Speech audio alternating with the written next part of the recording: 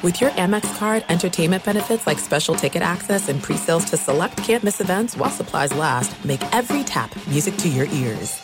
Enjoy all your favorite sports like never before at BetMGM. Signing up and playing is so easy. Simply sign up using code Buckeye and receive up to $1,500 back in bonus bets if you don't win your first bet. When you register with BetMGM, you can get instant access to a variety of parlay selection features, live betting options, and the best daily promotions in the business. And with BetMGM at your fingertips, every play and every game matter more than ever. Place your moneyline, prop, and parlay bets with the king of sportsbooks today. Sign up using code Buckeye and receive up to $1,500 back in bonus bets if you don't win your first bet. That's right, up to $1,500. Again, sign up using code Buckeye and receive up to $1,500 back in bonus bets if you don't win your first bet. BetMGM and GameSense remind you to play responsibly. 21 plus and present in Ohio. Subject to eligibility requirements. Rewards are non-withdrawable bonus bets that expire in 7 days. Gambling problem? Call 1-800-GAMBLER in partnership with MGM Northfield Park. That's 1-800-GAMBLER. It's Freddie Prinze Jr. and Jeff Dye back in the ring. Wrestling with Freddie makes its triumphant return for an electrifying 4th season. Hey, Jeff, are you ready to rumble our way into an all-new season of Wrestling with Freddie? You better believe I have. I've been practicing my body slams, and I'm jacked. All right, don't go injuring yourself now. We'll be highlighting the best stories and matches of the week in wrestling from AEW, WWE, and have one-on-one talks with the best talents in the world of pro wrestling. Listen to Wrestling with Freddie on the iHeartRadio app, Apple Podcasts, or wherever you get your podcasts. If you love sports and true crime, then there's a new podcast from executive producer Dan Patrick and hosted by me, Jay Harris, that you won't want to miss. Playing Dirty: Sports Scandals. Each week, I'm squeezing the juiciest details from some of the biggest sports scandals ever. I'm talking Marcus Dixon, Olympic gymnastics, Cain Velasquez, salacious Super Bowl-level scandals. Join me on the dark side of sports by listening to Playing Dirty: Sports Scandals on the iHeartRadio app, Apple Podcasts, or wherever you get your podcasts. This is The Crossover, an NBA show hosted by Sports Illustrated's Chris Mannix and Howard Beck. It's a whole new level for you and me, Chris, this relationship. Like and subscribe for the best weekly NBA content these two are capable of. What does that mean? Could be the best duo ever. I don't see how you can beat that. Here they are, Chris Mannix and Howard Beck. All right, Crossover Podcast, Chris Mannix and Howard Beck. Happy Tuesday, Howard. Do we have to fake that it's Tuesday because it runs on Tuesday? Okay, fine. Happy Tuesday, Mannix. Good to be here with you. Way to let people behind the curtain. For all people know, we're recording this first thing Tuesday morning so they can get it into their proverbial inboxes at like 6 a.m. on Tuesday. We're up at 4 a.m. You're right. Ready to roll. It's the crack of dawn. A rooster actually just crowed outside my window in Brooklyn because that's how we roll. I woke up and I thought, let's get it. Let's talk NBA on a Tuesday morning at sunrise. All right, now you've just taken the fun out of all that. But we got a lot to get into on this show. We're going to talk about Ben Simmons' future in Philadelphia. Brad Stevens pulls off his first trade as president of basketball operations of the Celtics. A lot of drama down in Dallas where the Mavericks are in search of a new GM and a new head coach. And what exactly happened with Stan Van Gundy in New Orleans? We'll dive into that and a little bit more. But first, Howard, Utah is out of the playoffs. The Jazz, the number 1 seed in the Western Conference, the team with the best record in the NBA. They are done. So where do they go from here? As we always do, we bring in somebody smarter than us to discuss this topic. And for that, we bring in Tony Jones. Does a great job covering the Utah Jazz for The Athletic. How's it going, Tony? What's going on? Thank you for having me as always. Appreciate you, Chris. No problem. It's a good time to talk about Utah after, let's start here, Tony. Like, last year in the bubble, that was disappointing, blowing a 3-1 lead to Denver. But being around that team, like, they felt like they learned something from that. Like, they took that loss as a positive. I don't know how you take this loss as a positive. To lose 2 straight games to a Clipper team playing without Kawhi Leonard, to blow a 25-point lead in the second half. This feels exponentially worse than what they experienced in the bubble. How do you see it? I see it as a little of both. It's definitely it's a bad way to go out in a season, right? Like, you look at the different contexts of everything that happened. Reggie Jackson had 22 points and 10 assists in the second half. They gave up 81 points in a half. They gave up a 180 offensive rating in a half. They gave up, obviously, we haven't mentioned Terrence Mann. They gave up 39 points to Terrence Mann. So, you look at all of that stuff and you look at, just everything, like everything in terms of Utah's worst nightmare has they were exposed, right? Like, we talked about, can you attack the switching defense? We talked about that all season. And when it mattered, the switching defense kind of took a lot of the Jazz out of the game and made it a Donovan Mitchell series. We asked, can you guard a small ball lineup, a team that goes 5 out? And, the thing about it is I don't think this series is remotely on Rudy Gobert. I think it's almost all on the fact that Utah couldn't guard the ball. And that put Gobert in 2 spots at once. So, the Jazz need guys that can guard the ball next year. They probably need a small ball center. They probably need a third rotational point guard in case, one of Mike Conley or Donovan Mitchell gets injured. On one hand, I look at the context and I think, even with everything that happened wrong with the Jazz, I won't say probably, but they could have still won the series if Conley was 100%.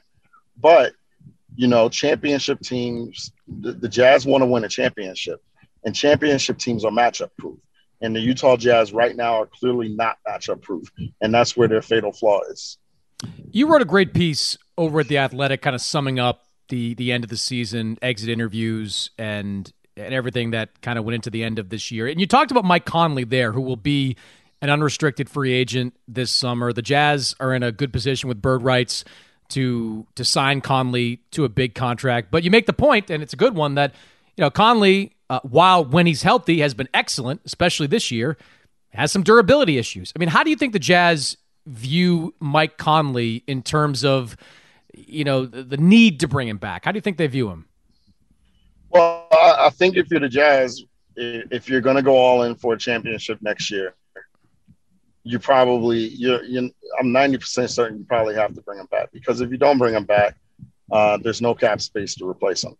So, even, if you have Conley let's say you have Conley for 50 of the 82 games, that's better than having him from 0 of the 82 games, as long as, none of those 32 games are in the playoffs. So the Jazz are just a better team with Conley on the floor. But what you need to do is if you bring him back, you need one more rotational point guard. And the Jazz didn't have that this year. They were, Joe Ingles was their third point guard, and they paid for that, because by the time the playoffs came, Joe Ingles didn't have anything left in the tank. He had a great regular season, and then, he was exhausted and out of gas in the playoffs because he had spent so many minutes at point guard when Mike Conley was out. So if you do bring Mike Conley back, you got to bring another point guard in. And that's going to be tricky, because you're going to have to bring a point guard in that knows he's not going to play every night, but at the same time is rotational when he does play, when and if he does play. And, the crux of that is, what point guard that's rotational is going to go to a situation where he knows he's not going to play every night. So that's a hard thing for the Jazz. But other than that, I mean, I think you have to try to bring Conley back, because this is going to be an exponentially financially expensive roster next year, whether you bring him back or not. And, you don't want to not bring him back and just be a first or second round playoff exit.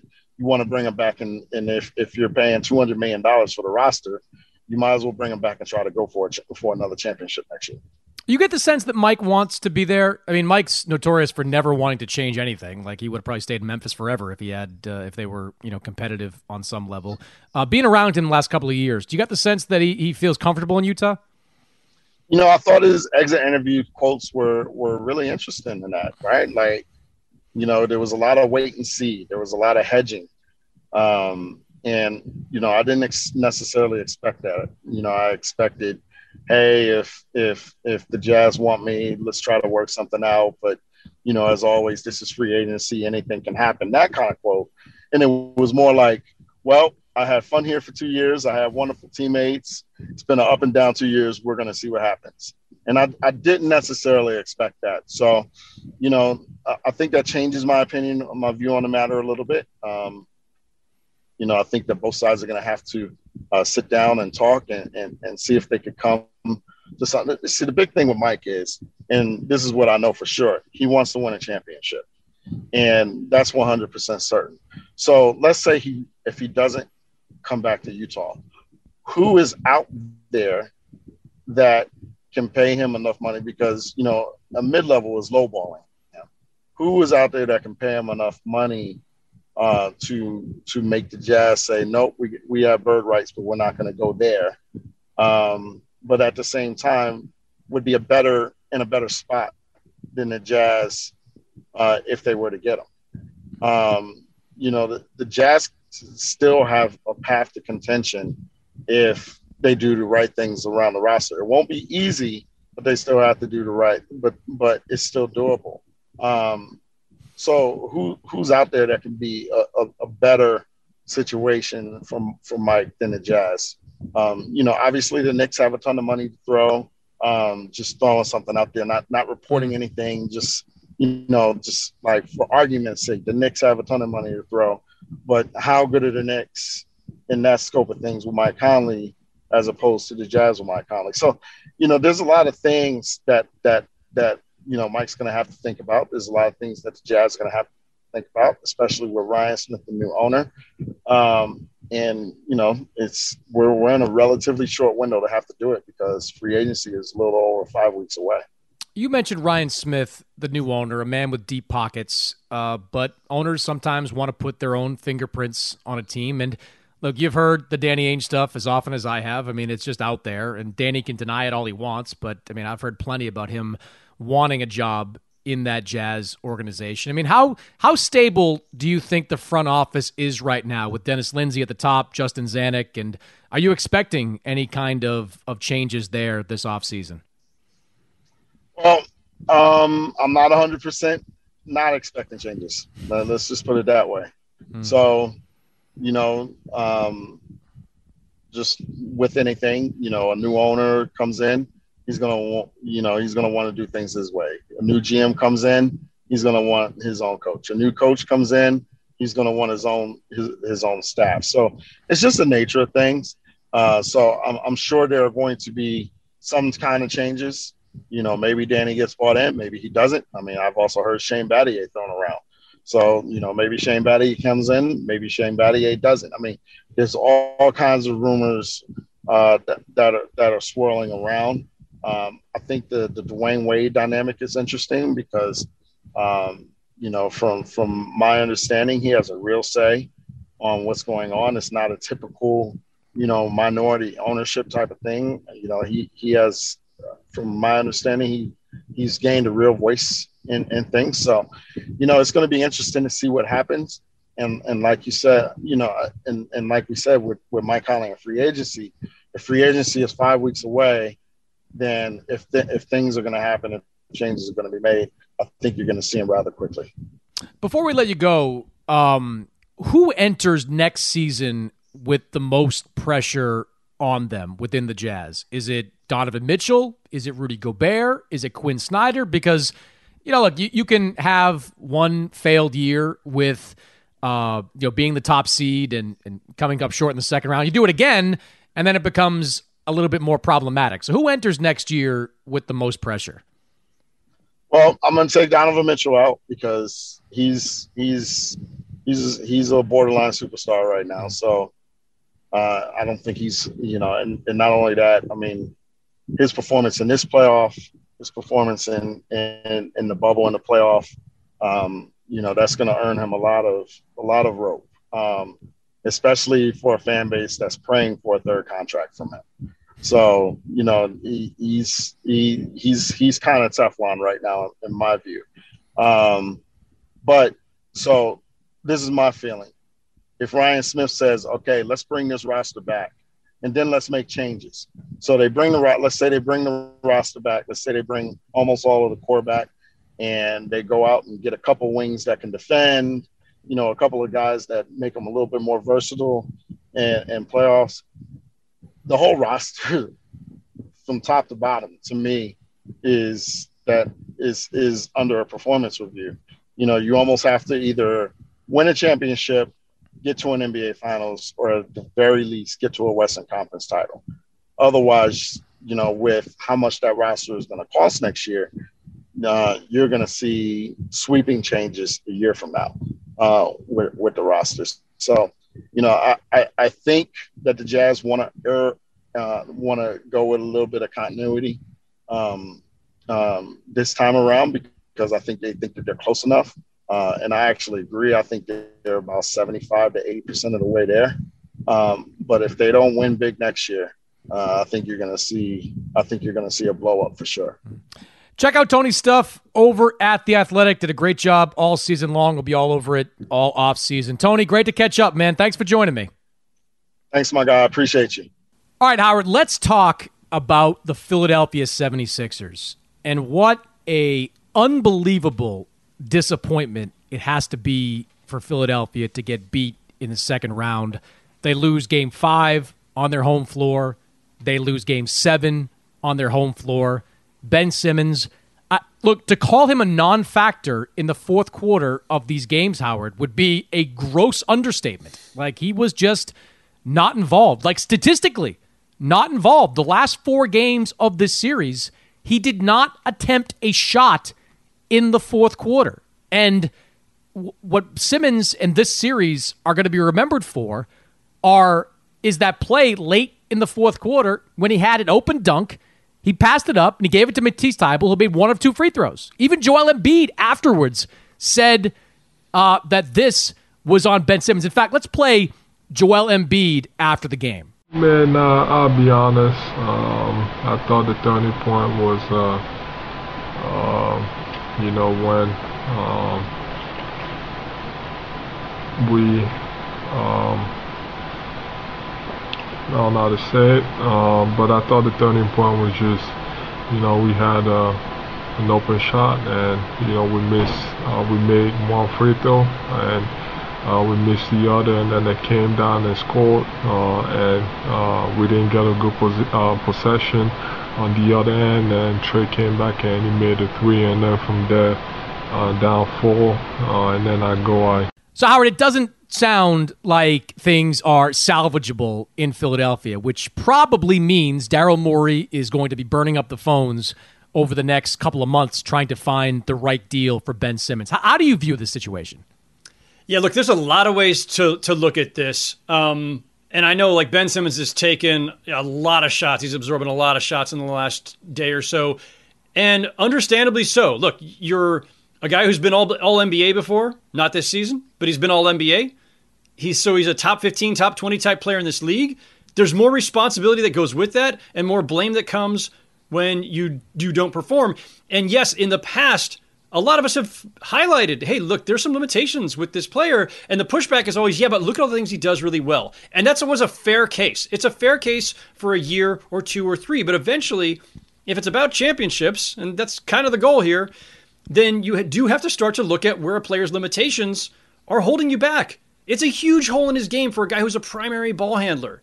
And if Ben Simmons were, in fact, instead a point forward, a guy who was a part-time ball handler, who was sharing that with a primary point guard, and a guy who does shoot and who can break down a defense in other ways and score in the mid-range and everything else, then it wouldn't be as big of a glaring part of his game that's missing.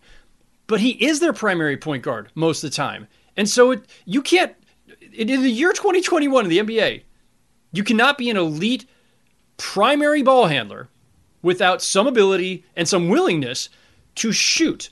And what we saw was like the most exaggerated version. You pointed out the stat of not taking a shot in the fourth quarter of the last 4 games.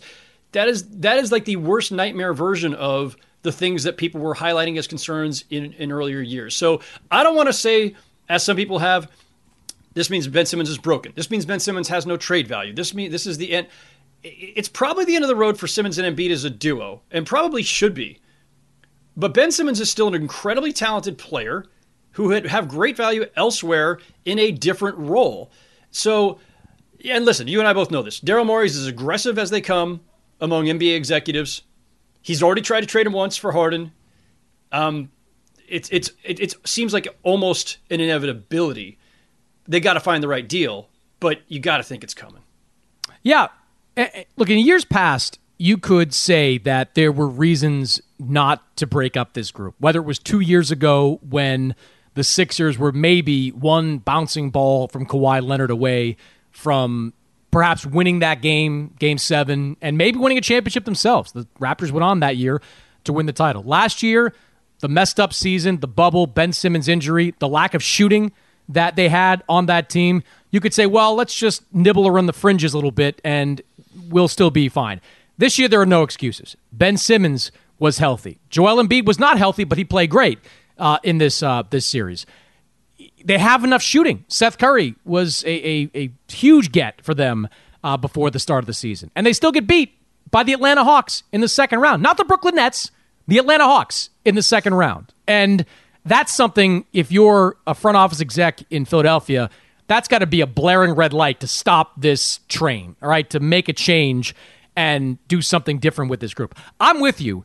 Ben Simmons still does have trade value. It definitely took a hit in this postseason because there are a lot of executives, and I talked to a few of them, that are looking at Ben Simmons and saying, is he ever going to be anything more than this offensively? Is he always going to be the kind of liability that he's been in previous postseasons? And look, he has been a liability, Howard, in other postseasons. Like, he was fine when Jimmy Butler was there, but that's when you have Jimmy Butler and Joel Embiid, and you're not asked to do as much on the offensive end of the floor. Without Butler, he has been very good in the postseason. And I think there are a lot of people around the league that are wondering if that's going to change. Now, I do think there's a natural trading partner here. How about Portland? Like, should that not be the first phone call that Daryl Morey makes to Portland to see if they want to swap Ben Simmons for CJ McCollum? I mean, look, we are idiots here in the media. Sometimes we do the fake trade game and like, oh, this makes some sense. And then really you start talking to people and they're like, no, it doesn't make a lot of sense. But this deal makes a lot of sense. If you're Portland, you are looking for defense and playmaking. That's one of the things, or two of the things, that you were missing last year. Ben Simmons does that.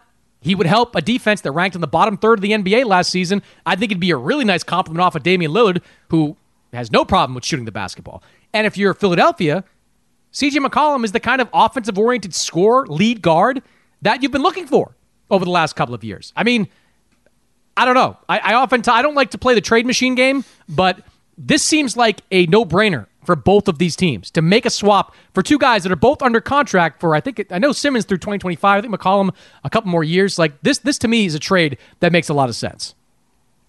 So I've been thinking about this because I like it in the abstract. What position is Ben Simmons playing for the Portland Trailblazers? Oh, I mean, look, Lillard and McCollum coexisted as co-point guards. Like, McCollum brought the ball up a lot. So I think Simmons could slide into that offensive role. So he's the 2. They're still playing with a traditional 4 and a traditional 5. Because what you're going to have, to an extent, is a different version of the challenge that the Sixers had, which is Nurkic is not a stretch 5, and Ben Simmons doesn't shoot. So now you're going to have 2 non-shooters. So is that going to be a problem? Who are you plugging in at the 3 and 4? And if Ben Simmons is actually now your point forward and sharing ball handling duties with Lillard as point guard, again, you've got 2 non-shooters now in the front. Like there are some things that you'll have to consider. But it's not perfect. It's not perfect, but I don't think perfect exists out there in a trade for Ben Simmons. But it points up this, which it goes back to Ben Simmons. Nothing is perfect as long as you have a guy who, in this day and age, who is not a center. You can have a non-shooting center. You cannot have pretty much anybody at any other position who doesn't shoot some, right? And especially if you're with the ball in your hands a lot, the way to punish defenses as a ball handler is if you come up too tight on me, I'm driving past you. If you play off me, I'm going to stick it in your face. I'm going to shoot it. Well, he doesn't have that part of his game. And so I just don't think that player can function at a high level consistently in this league. Yeah, you can win a bunch of games in the regular season. You can win a round or two. But we've seen the limits of building around Ben Simmons now, around a player who refuses to shoot and who has not developed that part of his game. And in the past few years, people would push back really hard, Chris. If you pointed this out, look at all the things he does well. He's an elite defender. He can guard 1 through 5, and he's a great passer, and especially at that size. All true. It's why I still say he's a great player. He's a really talented player. But every superstar in this league, at least the all-timers, they work on their game. They develop. They expand. They keep working at it. I'm not saying that Ben Simmons doesn't want to do that, but we haven't seen evidence of it where it regards shooting from mid-range or from distance. And this is a guy who at one point, I think this was 2 training camps ago, whenever, time has no meaning anymore. But at one point he was asked about the shooting, and he said, I made the All-Star team last year. That was his pat, glib response. And I understand that's maybe just a defense mechanism. It's something you say at a press conference to get these guys off your back. But to me, that was alarming. You can't just say I'm an all-star, therefore I don't need to keep working on my game, expanding it, evolving as a player. And so, there are fit issues in Philly. There are fit issues with whatever team you want to trade him to and that might consider acquiring him. But ultimately, all those things get answered if Ben Simmons just decides, you know what, I'm gonna become a decent shooter and a willing shooter. That solves a lot. Yeah, Ben Simmons in 4 full seasons has attempted 34 3-point shots. He is 5 for 34. This year, he was actually his best 3-point shooting percentage at 30%, 3 for 10 from 3-point range. Part of the problem with Ben Simmons that, to your point, he won't pull the trigger on these shots. And look, a criticism of Brett Brown and now of Doc Rivers is that why aren't you forcing him to take more shots in the regular season so that come playoff time he's comfortable with it? You can't expect Ben. Can you force a guy to shoot? Yes, you can. You can say I am not. You can say you can say you're running wind sprints at practice if you don't attempt 5 threes in this game. I don't care where they're from. Attempt 5 threes in this game. Look, Utah did it this year. They had one of the most prolific 3-point offenses in NBA history, or at least in recent NBA history. With their guys just jacking up shots early. Say to Ben Simmons, I want 5 3-pointers out of you. I don't care if they go in. 0 for 5, doesn't matter to me. You've got to take these shots because you cannot expect him to have any kind of confidence shooting the ball in the postseason if he doesn't do it in the regular season. So that to me. Now, to your point about the shooting, he's got to make a choice.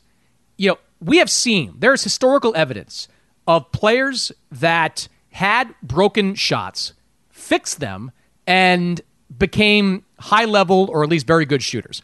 I go back to, let's go way back. Michael Redd was an example. Came out of Ohio State, couldn't shoot the basketball. He's told the story where George Karl said to him, you got to learn to shoot if you're going to stay in the NBA. Well, he did learn to shoot and became one of the better shooters in the NBA during this era. A more modern example. An Olympian. Great player. A more modern example. Kawhi Leonard. Came out of San Diego State, was basically kind of a power forward type. He went to San Antonio. He worked with Chip England. He became a very good 3-point shooter. But he committed to it. He allowed the Spurs to change his form. He embraced it after that. I think Ben Simmons, his shooting ability is salvageable, but not with this form.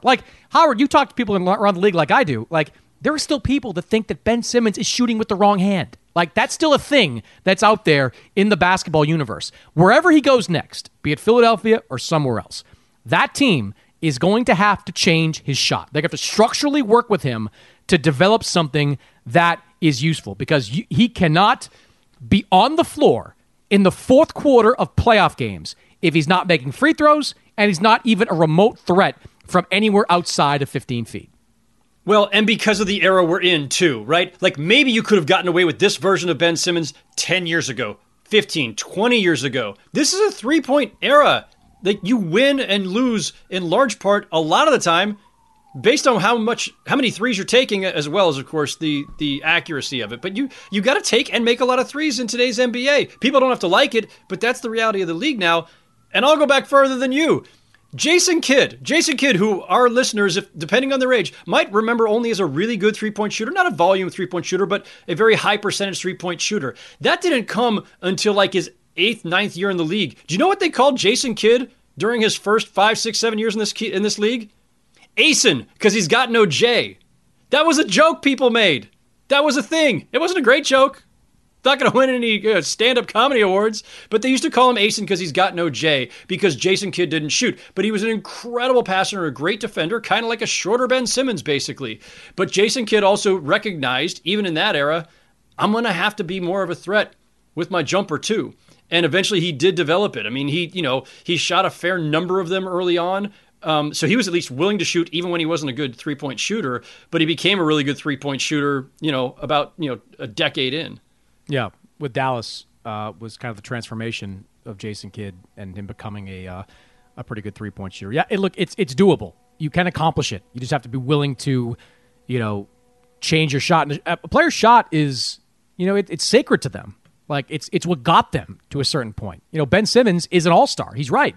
And he's an all-star playing the way he wants to play. I think he can be a better player, an MVP type, if he changes the shot and becomes a bigger threat from the perimeter. But if I was a betting man, Howard, I'd say Ben Simmons' days in Philadelphia are over. I think Daryl, who remember inherited him. Like Daryl's not part of the process. Like he inherited Ben Simmons. Yeah. He could feel totally free in doing that. The danger, of course, here is this. You trade him, and then he wakes up one day and decides, you know what, I really need to work on that shot and start taking it. Like, you could be haunted by it. And, look, a year ago we were talking about, or at least I was talking about, fake Simmons for Beal trades. Now we're talking about Simmons for McCollum. I'm not sure that his value has actually decreased that much from Beal to McCollum. And CJ's a really good player, but he's not Bradley Beal. But that's the danger here, is that you may be selling low, and depending on how the rest of the league perceives him in trade value, and that he ends up becoming a shooter somewhere else, but you still, I just don't see how you go forward with what they've got. You got to make the next evolution iteration of this team. Yeah, I agree. Enjoy all your favorite sports like never before at BetMGM. Signing up and playing is so easy. Simply sign up using code Buckeye and receive up to $1,500 back in bonus bets if you don't win your first bet. When you register with BetMGM, you can get instant access to a variety of parlay selection features, live betting options, and the best daily promotions in the business. And with BetMGM at your fingertips, every play and every game matter more than ever. Place your moneyline, prop, and parlay bets with the king of sportsbooks today. Sign up using code Buckeye and receive up to $1,500 back in bonus bets if you don't win your first bet. That's right, up to $1,500. Again, sign up using code Buckeye and receive up to $1,500 back in bonus bets if you don't win your first bet. BetMGM and GameSense remind you to play responsibly. 21 plus and present in Ohio. Subject to eligibility requirements. Rewards are non-withdrawable bonus bets that expire in 7 days. Gambling problem? Call 1-800-GAMBLER in partnership with MGM Northfield Park. That's 1-800-GAMBLER. Attention all wrestling aficionados. Wrestling with Freddie makes its triumphant return for an electrifying 4th season. This is Freddie Prinze Jr., and I am beyond thrilled to announce that our wrestling extravaganza is back, and joining me once again is the one and only Jeff Dye. Get ready as we highlight the most jaw-dropping matches, dissect the fiercest feuds, and uncover the latest twists and turns in the world of pro wrestling. We're dusting off our legendary side quests and unleashing a barrage of brand new segments that will keep you guys on the edge of your seat like our talks on Unsanctioned Thursdays. Freddie, you know we got to give the people what they want. This season, we have an all-star lineup of special guests who are going to be gracing our podcast, bringing with them their own unique insights, experiences, and all of that in the world of pro wrestling and beyond. Whether you're a seasoned wrestling veteran or a fresh-faced newcomer, we promise an experience like no other. So buckle up, wrestling fans. Listen to Wrestling with Freddie as part of the My Cultura Podcast Network, available on the iHeartRadio app, Apple Podcasts, or wherever you get your podcasts. If you love sports and true crime, then there's a new podcast from executive producer Dan Patrick and hosted by me, Jay Harris, that you won't want to miss. Playing Dirty: Sports Scandals.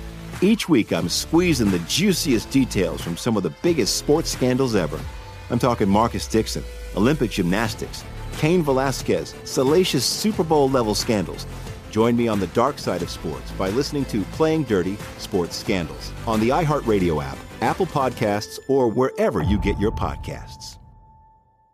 At Bet365, we don't do ordinary. We believe that every sport should be epic. Every home run, every hit, every inning, every play. From the moments that are legendary to the ones that fly under the radar. See for yourself when you sign up today and get $150 in bonus bets when you bet just $5. Whatever the sport, whatever the moment, it's never ordinary at Bet365. 21 plus only. Must be present in Ohio. If you or someone you know has a gambling problem and wants help, call 1-800-GAMBLER. Terms and conditions apply. All right, speaking of trades, on Friday, we had a rare postseason trade with Boston sending Kemba Walker and this year's first-round pick, 16th overall, to Oklahoma City for Al Horford. The move frees the Celtics from the final year of Kemba's deal, saving the team about $32 million in the process.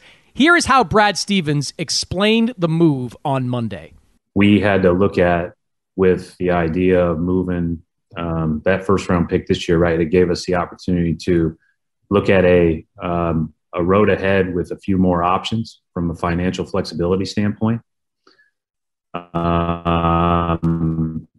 With all of our future, first-round picks past this year, which again gives you more options. And then, it was the best deal that we thought with regard to, returning players, right? I mean, the idea or the opportunity to add Al, who makes significantly less money, but is, a really good player that has corporate knowledge of this environment.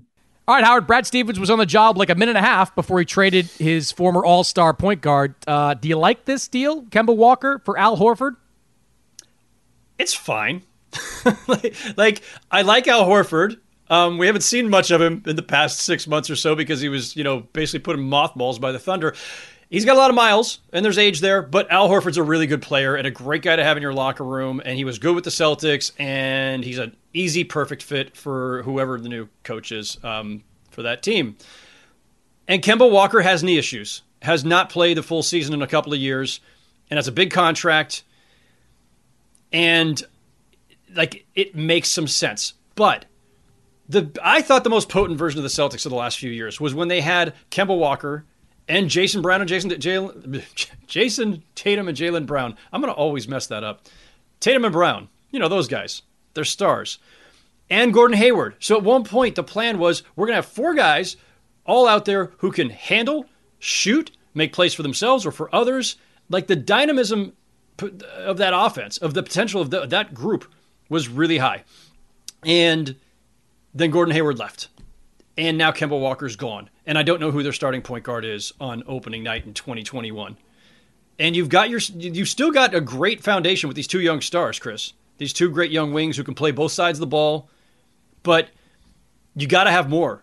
And I don't, a lot of the question of is it a good trade or not kind of depends on how they backfill point guard and how they bolster the offense again, because they're going to need a little more. But yes, it saves them some money in the short term, gets them farther from the luxury tax threshold, gives them more flexibility, whether it's to re-sign Evan Fournier or do something else. I get it. I understand the thinking. I'm just not sure where it's getting them. The Celtics had as much information about Kemba Walker's knee as anyone. They have been dealing with it for about 18 months now at this point. They clearly believe that knee is going to be a problem for him over the final 2 years of that contract. That's the only reason that they should have pulled the trigger as quickly as they did. And that's really my biggest issue with this trade, Howard, is the timing of it. What was the rush? Was there a market I didn't know about for Al Horford at 35 years old with a year plus a big buyout, $14 million in the second year of this deal? Was there some kind of massive market for him? There was no market for him at the trade deadline. Is that going to change at this point? The timing was curious. I would have, and maybe Boston doesn't feel like they need another young player. They've got a few, some good ones, some not so good. But I would have liked to have seen, Brad Stevens and company go to the combine and, check guys out and go through the process. And Brad Stevens has spent the last year plus coaching. He hasn't been involved in the draft process. The Celtics have, smart draft people. Dave Lewin is excellent with that team. But, Brad's the one making the decision. I would have maybe liked to see him kind of take some time to go through all these potential draft picks before I gave away a pretty good pick. I mean, the 16th overall pick is not bad. It's just outside the lottery. So I would have liked to have seen that. But, they created some flexibility. They obviously believe that flexibility will help them to re-sign Evan Fournier, which is a priority for them this offseason. They apparently created another trade exception. How many trade exceptions do you need if you're the Celtics? And you get off that Kemba contract. But to your first point, this has got to be the first of several subsequent moves. Like, you're not going into the season with your backcourt being Marcus Smart and Evan Fournier. That's just not going to happen. With Peyton Pritchard kind of backing them up. You're going to have to do something else. Plus, you've got like 6 centers now. So I think you've got to shake that up a little bit before you report to training camp. Yeah, and they got Moses Brown in this deal, and Moses Brown had some really eye-popping games down the stretch. Yeah, but he's a guy that I think he put up numbers on a bad team. Like Oklahoma City, they signed that contract, but that's one of those contracts that just gives them control and not really rewards. I get it. But, it's somebody else to take a look at. Listen, maybe if nothing else, what Brad Stevens learned from being in this organization, working for Danny Ainge, is you can't get criticized for bad draft picks if you don't have the draft pick. So, little subtle, way of avoiding that backlash. Yeah. It is also the point of, I'm not sure if I was a new GM, I'd want my first deal to be with Sam Presti. Like, maybe. He tends to win. He tends to win, and Sam has a way of like, you're getting good value back in return. Yeah, like Sam is a manipulator, like, and that's his job. Like, he is supposed to win these trades. Well, and we know what's going to happen. He's going to flip Kemba Walker for yet more value, and he's going to win on the back end of it too. I had an exec text me right afterwards who said Kemba for Porzingis and a first-round pick next summer. Like, Porzingis would be the next, like, in a year. In a year.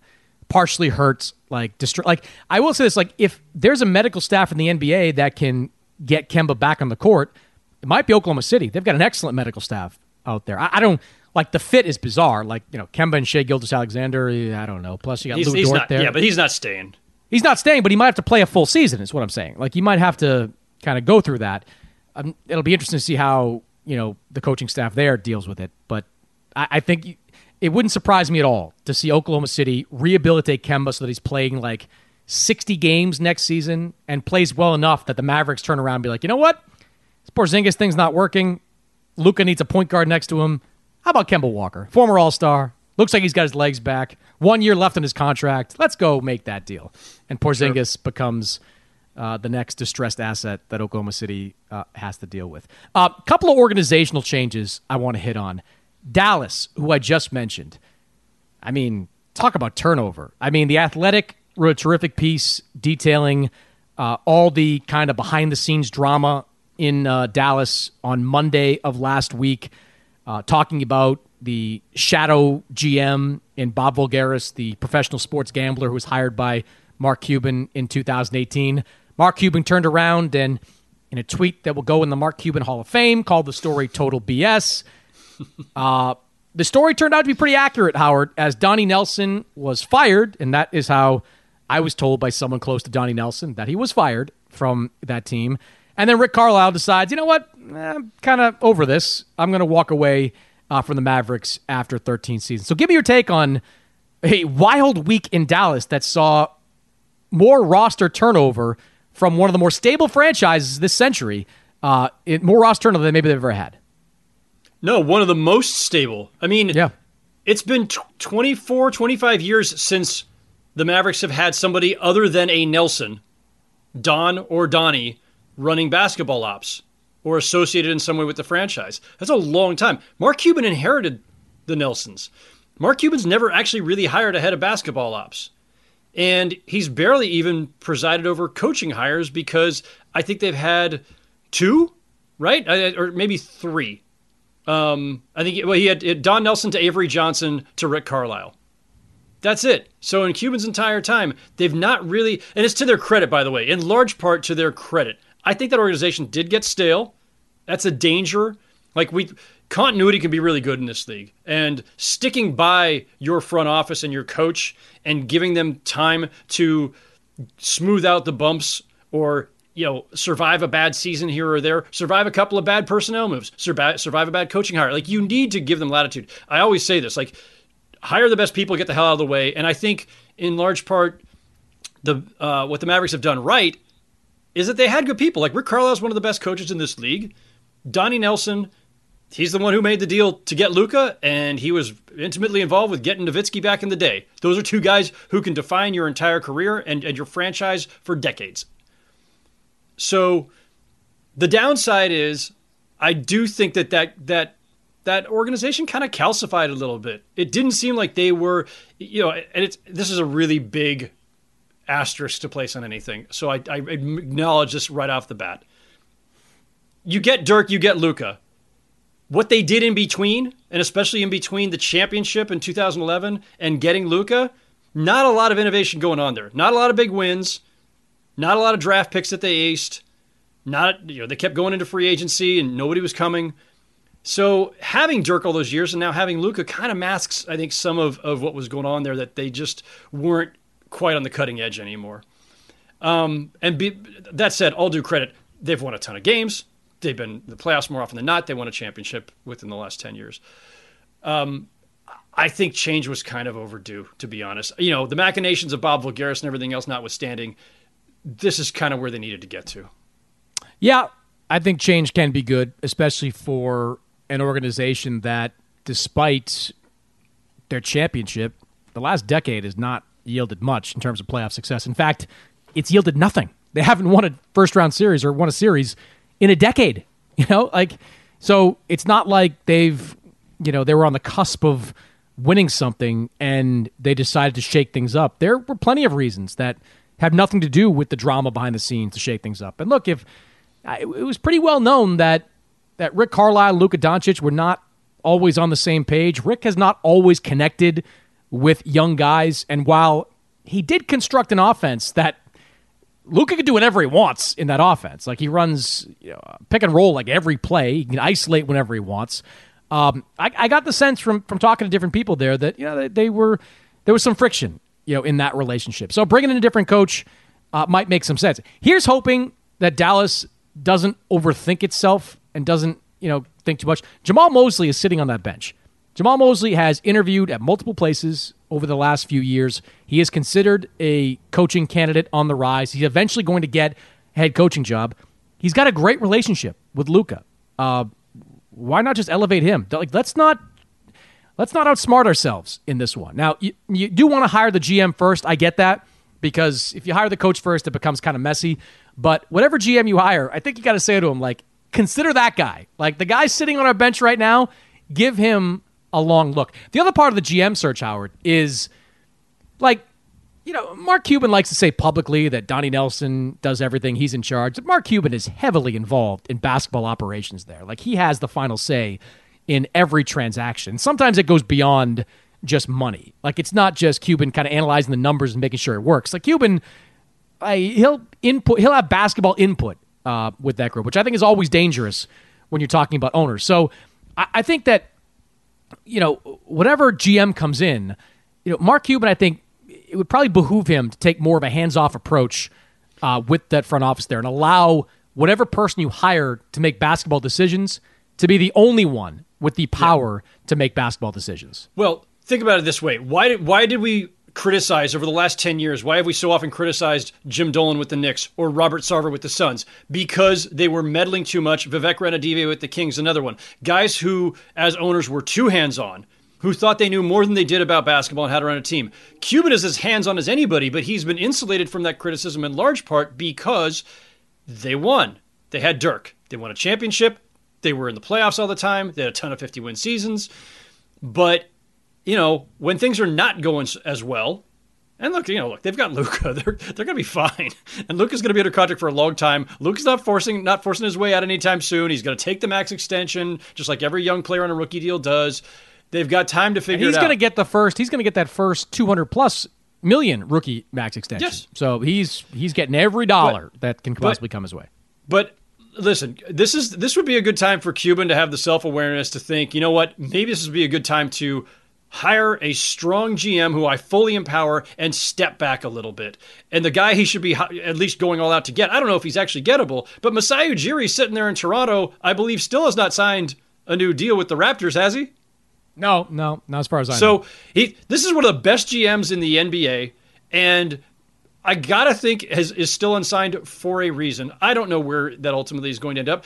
I thought, as we talked about before, the Celtics should have chased Masai Ujiri before just elevating Brad Stevens, who's never done the job before. Mark Cuban, I don't think Masai would go there, by the way, unless Mark Cuban did decide to pull way back. And so, maybe he's not gettable for any number of reasons, but the best move for the Mavericks right now with Luka there and the future of your franchise resting on building the right team around him, keeping him happy, I'd go get Masai Ujiri, and then I would back away as owner and say, it's your show, run it. Now, Masai has had complete autonomy in Toronto working with Larry Tannenbaum and that ownership group. He's definitely not going somewhere that he doesn't feel like he has that exact thing. Like, he's going to have his pick of open jobs. I mean, he could take a year off and have his pick of open jobs in 2022. So Dallas, I'm not so sure. I agree they should. I don't know if I see the fit there with Masai and that organization. One more thing I want to get to, Howard, speaking of fit. Stan Van Gundy out after 1 year in New Orleans. Now, I get that Stan rubs some players the wrong way with his coaching style. He's old school. He's gruff. He runs long practices when he's allowed to have practices. He runs long shoot-arounds, as anybody that's ever coached that team knows it. I mean, J.J. Redick made the joke, like, when Stan was hired, like, great, I'm paraphrasing here, but like, great, I'm back with Stan Van Gundy again. Like, it was one thing to do it as a rookie and a young player. It's nothing to do it as a 10-year veteran.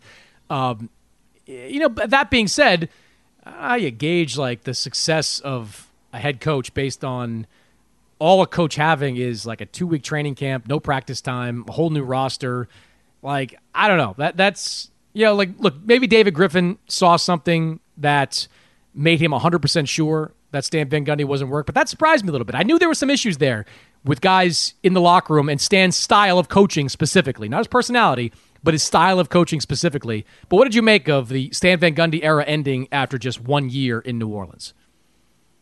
I think it's pretty alarming. That's pretty alarming. I mean, that, David Griffin hires Stan, has to fire him less than a full year later, one shortened season. It means you made the wrong bet. And what I mean by that is I'm not criticizing the hire, and I'm not saying that Stan can't coach. Stan's a really great coach. But fit was obviously a problem. This might have been the wrong coach for the wrong team at the wrong time. And your job as the GM, of course, is to make the right bets at the right time. And your job as coach, obviously, with a young team like that, is make sure that Zion Williamson and Brandon Ingram are on the right path and are getting every opportunity possible to maximize their talents and break through to the playoffs sooner than later. They may not have made the playoffs even in the best case scenario this season. There's talent there, but it's a kind of it's a funky arrangement around those two guys. I don't know if this team was really ready to compete at that level, but they underachieved by too much. And so, but it is alarming, to have to part ways with the coach so quickly. That's a problem. And it says to me, given that we know, like, this isn't like they were experimenting, right? They didn't go out and grab some unproven coach and go, oops, turns out that longtime assistant is not a good head coach. And that happens. That's called the Nate Bjorken. We call that in Indiana. I mean, that's actually what it is. Yeah. Yes. Yeah. It wasn't that. You got a proven coach, a guy who, coached 3 other teams, Miami, Orlando, Detroit, to various levels of success, or maybe not in some spots. But you know that Stan can coach. You know he's really smart about the game. But for him to be gone that quickly means that it was that dicey of a situation, which means you probably had players saying we can't keep going down this path. You don't throw somebody over that quickly and have to pay out their contract and everything that comes with that unless things were really dire. And so that means now all attention in that organization is going to be on David Griffin and his front office staff. Like that's the next thing. You get your you get your mulligan, but now the pressure's on, and they got to make the playoffs next year. No one's going to be patient about that. Yeah, I mean, and you can't keep changing coaches on a guy like Zion. He'll have his 3rd coach in 3 years. You want to try to get some stability there. It makes sense there. Mike D'Antoni. Mike D'Antoni makes a lot of sense in New Orleans. I mean, you've got an elite wing scorer like Ingram. You've got, let's say they bring back Lonzo Ball on some kind of contract, but you've got a guy that can play make and plays up-tempo in Lonzo, and a unique big in Zion. Like, I would love to see what Mike D'Antoni could do with a unique big man like Zion Williamson. That team would put up a lot of points with Mike D'Antoni. It wouldn't address their defensive issues. They have to figure that one out. But yeah, you can probably be a playoff team next year with Mike D'Antoni as your head coach.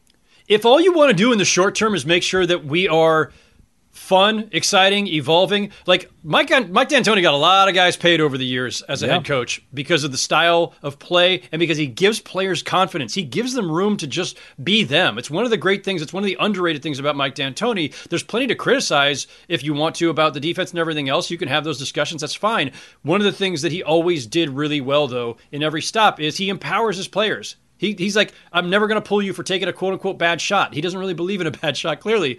But he would make Zion the small ball center, and he'd be like a point center because we've seen how well he can handle the ball and run an offense. And if you have, him and Lonzo at the two ends there, if you re-sign Lonzo, you got a lot of playmaking. Ingram can do a lot with the ball in his hands. I think, Steven Adams probably does not fit on a Mike D'Antoni team. And, he got that extension there. I don't know what the heck you do with that. But, would you make a deep playoff run? Would you play enough defense to get to the conference finals? No. But this team is young anyway. They don't need to make those kind of leaps. They just need to show progress and get some postseason experience under their belt. Mike D'Antoni would get them there. I agree. Yeah, and look, players that have never played for Mike D'Antoni, want to. He's someone that they talk. I know a lot of young players that have talked to people around them about playing for Mike D'Antoni one day. Not just about getting paid, but playing a free-flowing offensive style that's going to get them a lot of numbers. There's a desire to play for Mike D'Antoni, and Mike clearly wants to be a head coach again. He's interviewed a couple spots already, so we'll see. Maybe not be a direction David Griffin wants to go, but could be an interesting one if he decides to consider it. Howard, always good stuff, man. We'll do it again next week. Always a pleasure, my friend.